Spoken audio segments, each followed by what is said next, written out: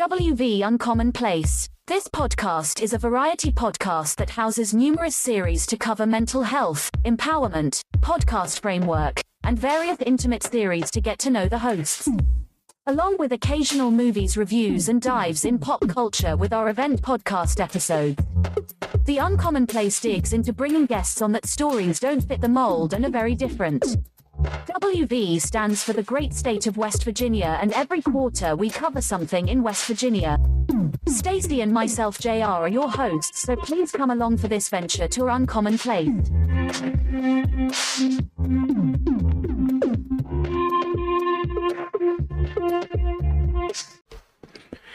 Welcome to West Virginia Uncommon Place. I'm JR, your host, and we're going to do a special show about Song of the South.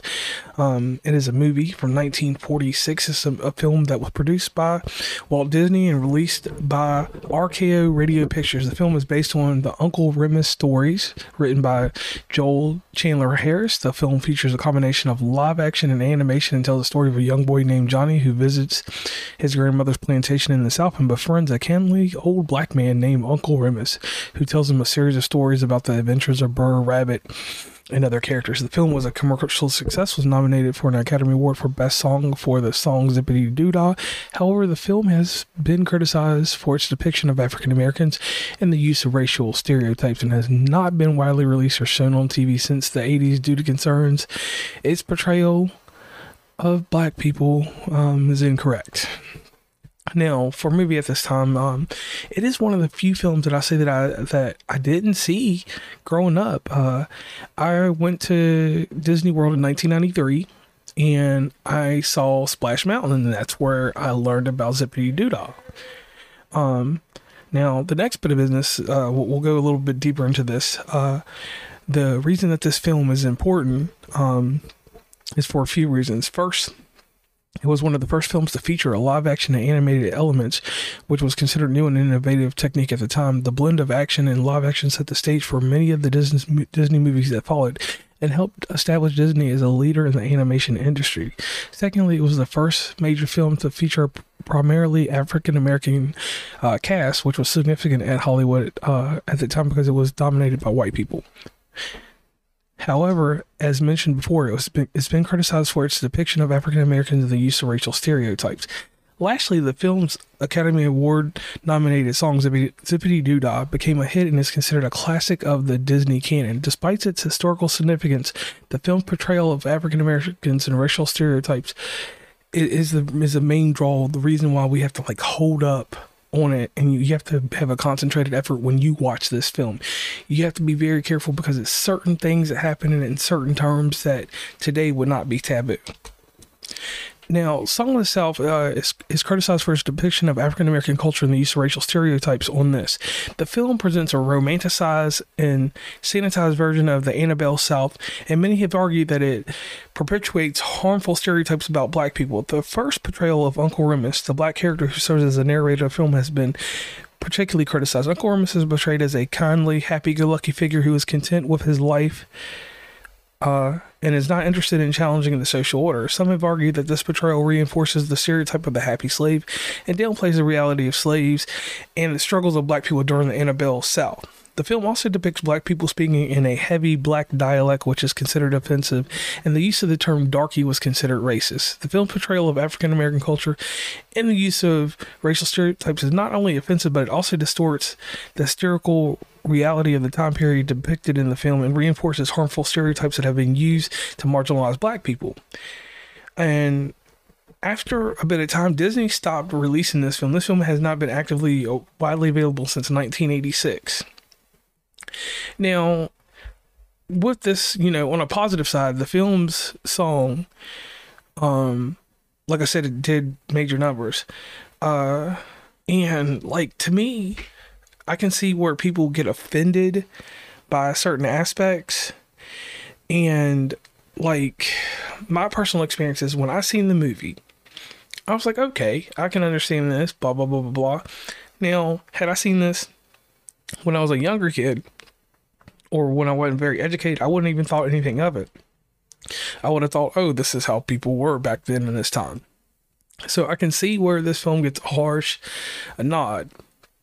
But what this film did, though, James Franklin Bassett was an American film producer and a writer who's best known for his work on this film. He co-wrote the screenplay for this film, which was based off of Uncle Remus. And, you know, he later on, it served as a good thing for him, because this gave him an opportunity. And like I said, the thing that people fail to realize is, like, he co-wrote this, so he knew what was going on in this film. It wasn't like he just sat here and produced this and didn't think, or, you know, he didn't, when he wrote this, he thought this is how it should be portrayed. And obviously other people had their parts in it. But the thing is that this man from here, he was one of the first people, he got an honorary Academy Award. He's a first black performer to receive an Oscar. So for the history's sake of acting, you know, he was brilliant here. And the thing that to this day now that gets me is that I understand why they shielded it, but I still think that the world should be able to see this movie actively. Like, the only way that I know a lot of people see the movie is if you get this movie off a torrent, or you have someone that's in the bootleg community that can get this film to you, because it's not readily available on Disney Plus. And I understand our culture has a different sensitivity level now, so I understand. But to pay homage just for Black History Month, James Franklin Bassett, Song of the South, to me, is a modern classic that should be seen by all. And if you understand African American history and our culture from the time before that till now, you can kind of pick apart certain things that don't sit right. And the stereotypes in the dialect, the talking a little bit like this and a little different like that. Those type of things, yeah, those things are stereotypes that should not have taken place then. But once again, inside this film, Bassett co-wrote the screenplay, so he had a deciding factor on how this film was going to play out. The narration of the film is him, so he used his acting prowess and he decided what he thought would be great for the time. With the animation and the live action portions of it, he was a trendsetter. He had set the mark for so many other films, and if he didn't get out there and act and do what he needed to do in this film and produce this film and do more, be more than what we were at the time, this film these actors and actresses that are African American now would not have the ground to stand on, wouldn't be out here being able to do what they do without this classic. Now, on the other hand, Disney, on the other hand, at some point they should pay some type of homage in some way and fix this issue. That's the only thing that I will say about this. So, for anybody that has any issues or anything, please feel free. Let me know if you think that there's a different manner in which we should have done this, or we should have handled this, and I definitely will sit back and take that into consideration. But as part of American cinema, this film needs to be encouraged on everyone to see at some point. Its representation of African American culture in certain parts are not true.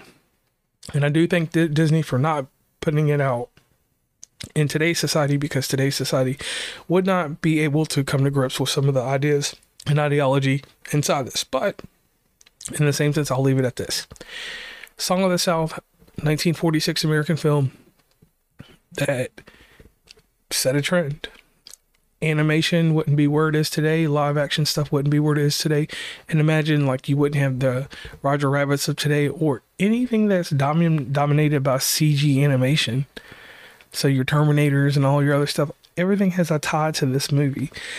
So as a movie buff, a movie historian, check this movie out for yourself and see if you like it, and let us know with some feedback.